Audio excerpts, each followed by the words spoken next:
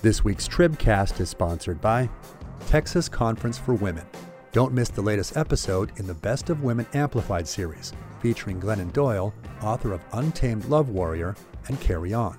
Warrior and Target EVP, Laisha Ward, offering wisdom and invaluable advice to help you stop striving for perfection and instead start trusting your voice deep within.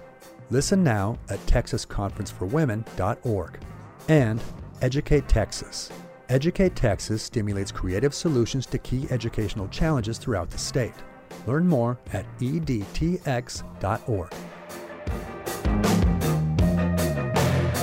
I have to talk you into it? Do we have to make sense of it? Well, I've known you such a long time. Hello and welcome to the Texas Tribune Tribcast for January 14th, 2022. My name is Matthew Watkins, Managing Editor of News and Politics for the Texas Tribune. And this week I am joined by criminal justice reporter Jolie McCullough. Hello. Hello. And demographics reporter Alexa Ura. Hi. I haven't been on here for a while. I know. Welcome back. All right. So this week we are going to talk about a couple things. And first, it's going to be about Governor Greg Abbott's Operation Lone Star, which launched almost a year ago in March of 2021, in which Abbott basically announced sending the National Guard down to the state along to the border, saying basically the Biden administration wasn't doing its job to secure the border and was, quote, inviting illegal immigration. He also said, has taken up a lot of various different enforcement actions, including using state troopers and local lawmakers to make immigration arrests on trespassing charges and then handing them over to federal immigration authorities. And of course, is building his wall, the Texas version of the U.S. wall. This week, or really in recent weeks, it's been a bit of a challenge for Abbott's kind of operations down there. And in recent days, we've had a border sheriff facing an investigation over whether he's confiscating property illegally from undocumented immigrants without beginning forfeiture proceedings. We also had Democratic members of the Texas delegation to Congress requesting, federal action on this, following news reports of poor working and living conditions for the National Guard troops, along with pay problems and some suicides that have been reported among National Guard members. And then lastly, late yesterday, we had Abbott's actions being dealt a court blow in Travis County Court when a migrant's case was thrown out. Jolie, you've particularly been covering the court angle on this. Let's start with the case that happened yesterday. Tell us what happened here and what it might mean for Abbott's efforts down there. Sure. So especially when it comes to the trespassing arrests, which are accounting for about half of all arrests that are taking place right now in Operation Lone Star, where if you don't know, essentially migrants who are spotted on, private ranches or at on rail cars are being arrested for the state crime of trespassing on private property as a way for the governor to try to detain people who he believes have crossed the border illegally. So there have been a couple thousand men who've been arrested under that charge. And what happened yesterday was there was a court hearing in Travis County, which is obviously Austin, not on the border. But these defense lawyers were able to, through what I would call, quote, creative lawyering, able to get their case heard in front of a much more favorable judge than the ones who they've been raising legal issues down in the Kinney County, which is where most of these arrests are happening, which is a very conservatively run county.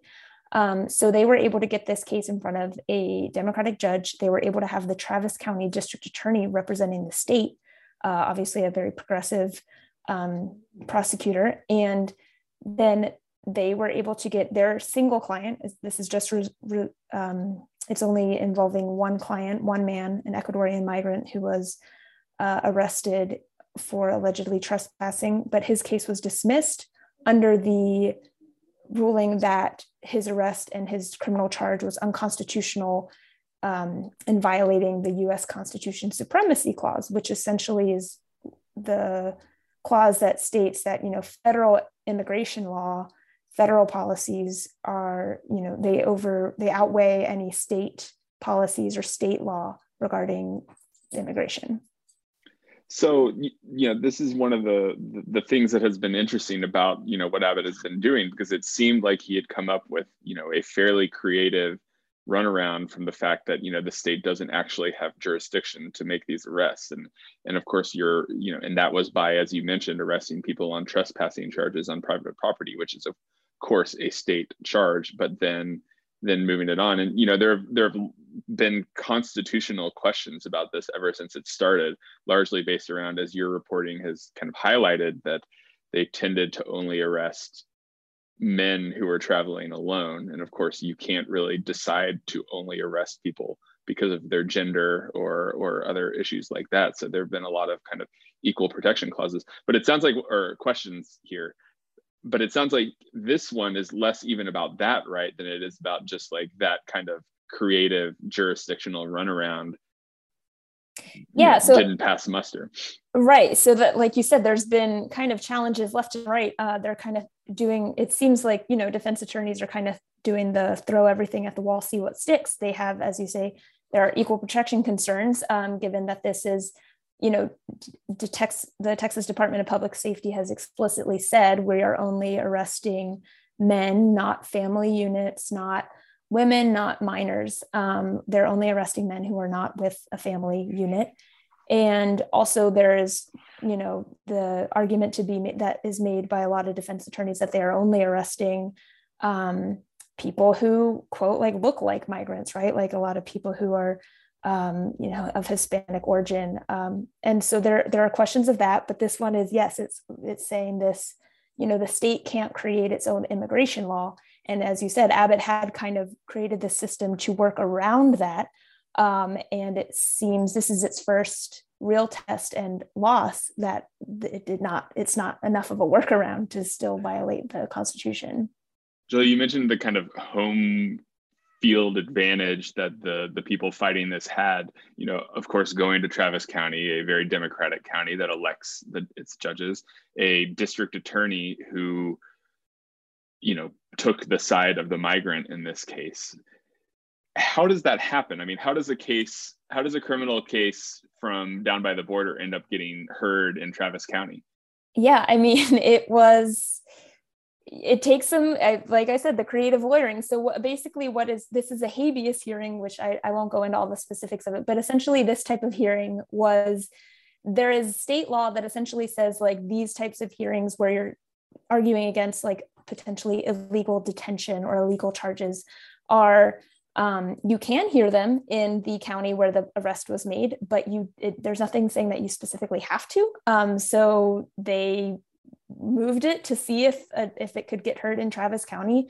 It got picked up. And so then the state is represented by the local prosecutor there.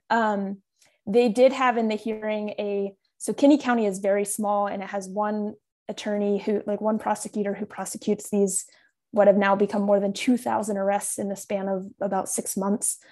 So obviously he cannot handle all of these himself. So they've had a lot of just attorneys who are assigned seemingly kind of randomly to help out. There was an attorney there for representing Kinney County, but he was not allowed to represent the state. He was only representing Kinney County. So unclear how this moves through. The Texas Attorney General, Ken Paxton, has, come out this morning, on Friday morning, saying this is, he's going to appeal this, quote, like nonsensical, I believe he said the word nonsensical ruling. But now the question is how? Like, he wasn't a party in this lawsuit. The ruling has been made, and the party who did represent the state, which is the Travis County DA, will probably, I would not expect they would want to appeal the ruling. So it's the next question is like, how does this get challenged? Or is it a situation where, because this is a ruling that only applies to actually one person, do they just try to fight when the next lawsuit is filed? Yeah, that was going to be my next question. Is it too early to know kind of what the broader effect will be in terms of how this will affect the interpretation of cases back in Kinney County where this is happening? Yeah, I think it's just, I mean, it is a very interesting ruling in that kind of everyone's eyes have opened up and like everyone's eyebrows is raised now. It's like, oh, what does this mean? We don't know exactly what it means, but I do know defense attorneys have said this is precedent. It's setting precedent, whether or not it's not binding precedent, but it is an established precedent now that a court has ruled this. And so a lot of defense attorneys are going to start looking at their client list to see where and like where they want to raise these claims for their own clients. And if they can find potentially favorable courts to do the same thing. And then we'll see exactly like how the state, how Ken Paxton, how maybe Kinney County wants to try to intervene. Is the idea, do these get appealed through the state courts? Well, if there is an appeal of some sort? So you would, I mean, if there was an appeal, the typical appellate process, because it's a state district court, would be through, you know, like the state court of appeals and then up to the Texas Supreme Court, because this was a civil hearing. Yeah, I think it's just interesting, you know, as someone who's on the voting rights part of this, and as we have also seen the challenges to some other creative work the state has taken on through the abortion law. I mean, it's weird because the court system is supposed to serve as this sort of balance, right, in terms of the branches of government, and instead the state on multiple fronts actually ends up kind of finding a little bit of solace and reprieve in the courts. You know, in this case, it'll ultimately reach a Republican dominated state court. In the case of the state Supreme Court, the abortion law, you know, will have to go through the Fifth Circuit, which is incredibly conservative and in some ways in favor of some of the policies the court isn't in favor, but seems to favor some of the arguments the state often makes before it. And then even on the voting and redistricting parts of it, you have these three judge panel that has two Republican appointees on it. And so it seems like this idea of the court serving as kind of a balance of a check on power, it's interesting how the state continues to sort of find a little bit of reprieve through the court system, which is when it's usually used to sort of challenge things. Well, and I think that's what's so unique about this case is that these defense attorneys who are representing the migrant, this Ecuadorian migrant, kind of seemingly use that knowledge, right? Like they took this to Travis County. I mean, I can't speak for them, but they took this to Travis County, seemingly, like we can all guess why. And they had the progressive prosecutor who sided with them. So like, yes, if it gets to the Texas Supreme Court, we would expect that is it's a Republican court, but it's like the question of how does it even get there now? Because who has the right to appeal? And like, if Paxton is trying to intervene, I think it's going to take some, not saying they can't, obviously creative lawyering happens on every side, but it will take some more gamemanship, I think, to try to figure out how to intervene in this, aside from the like typical procedures.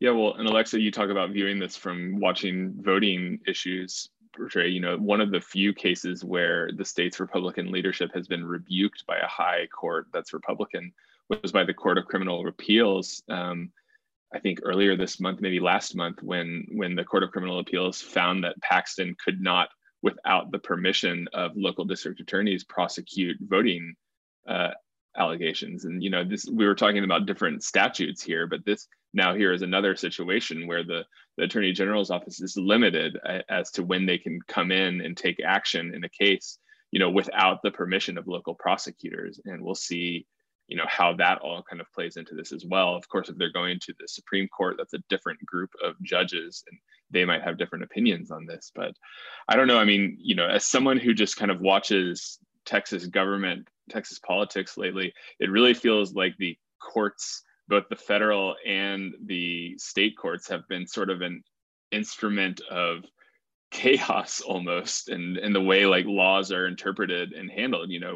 We've seen this around the coronavirus stuff too, where schools and mask orders and things like that are being overturned by the Supreme Court, but the local district courts and in liberal counties are stepping in and basically issuing rulings just as quickly as they can be kind of batted down at the high courts. I mean, there's just so much of a disconnect between, particularly in the big cities where a lot of these high profile cases are originating, between the judges down there and the statewide elected Republican judges at the top, and the statewide elected Republican officials who are in many times trying to impose their will on kind of the local governments and how these processes are being done, where it's like you kind of are almost left with your head spinning about what is the actual law in Texas these days. They're providing less clarity than more at this point, it seems like. I mean, it seems like, yeah, like they're being used, like you said, kind of like chaos makers. It seems like they're used more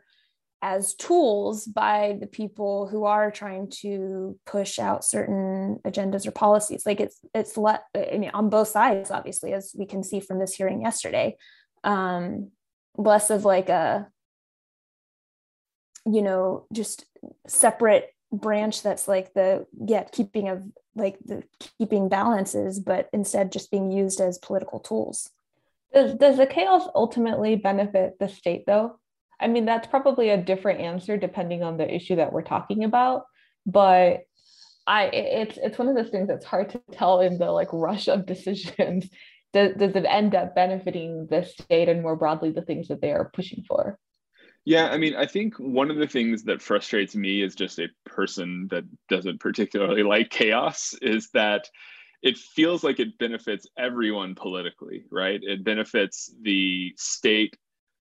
When Greg Abbott and insert elected official from Travis County, whoever we want to put in that particular situation, are fighting and going at each other, both sides are getting what they want from their supporters, right? And both sides are kind of looking good among the electorate that's electing them. And I think that is kind of starting to kind of push this, and I think people would say, people on both sides would really say, like, that's not why they're doing this. They're doing this because they're doing what they believe is to be right. But I think you cannot kind of discount the political element on both sides and how that is really contributing to the instability there.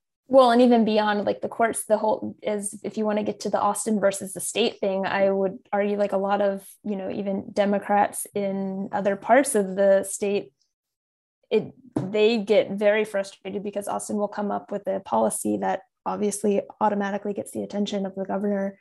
And then before we know it, there's a state law. Exactly. Yeah. All right. Well, we're going to get into a little bit more of local versus state fights here in a minute, but let's take a pause to listen to our sponsors. The Texas State University System. The Texas State University System is Texas's first university system with 7 institutions spanning 700 miles. Visit tsus.edu for more. And Texas Farm Bureau. Looking for ag information and resources? Visit Texas Farm Bureau's Small Farm and Ranch resource page at txfb.us/smallfarm. Okay, so, speaking of local and statewide fights, we've had some issues arising in the voting realm as we approach the March 2nd primary in Texas. Alexa, you've been reporting on this about how the new state law that added voting restrictions passed in 2021 has caused a bunch of mail-in ballot applications to be rejected at the county level. Walk us through what's happening here. So essentially, as part of that massive voting bill that Texas Republicans passed last year, they added these new ID requirements for people who are voting by mail, which in Texas we know is a pretty limited universe. We don't offer it as widely as many other states do, but essentially you have to now include your driver's license or state ID number. And if you don't have that, then you have to include your social security number. And if you don't have either, then you check off a box that says you don't have either.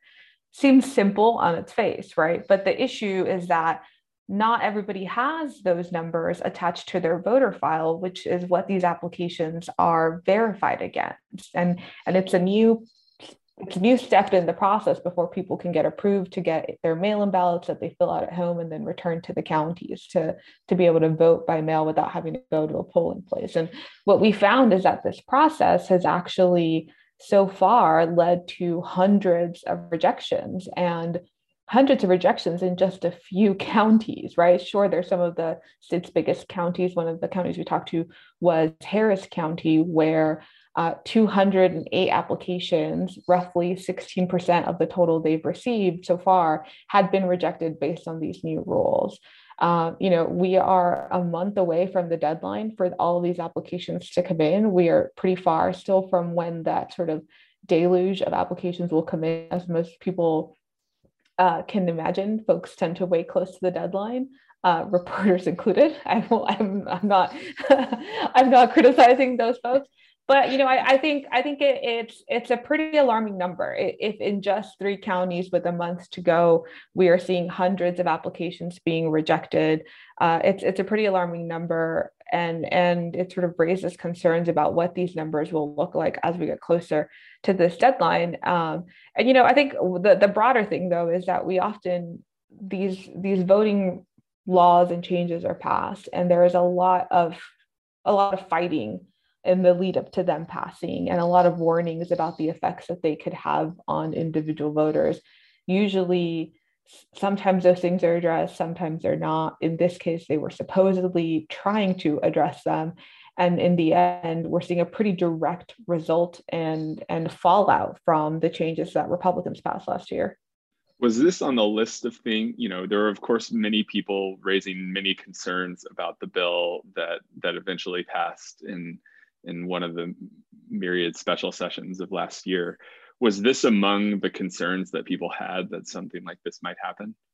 In other words, go ahead. Yeah, no, it absolutely was. And lawmakers were warned about these potential issues over and over again. I mean, we had several legislative sessions, and so that we had several hearings at which they even heard about this.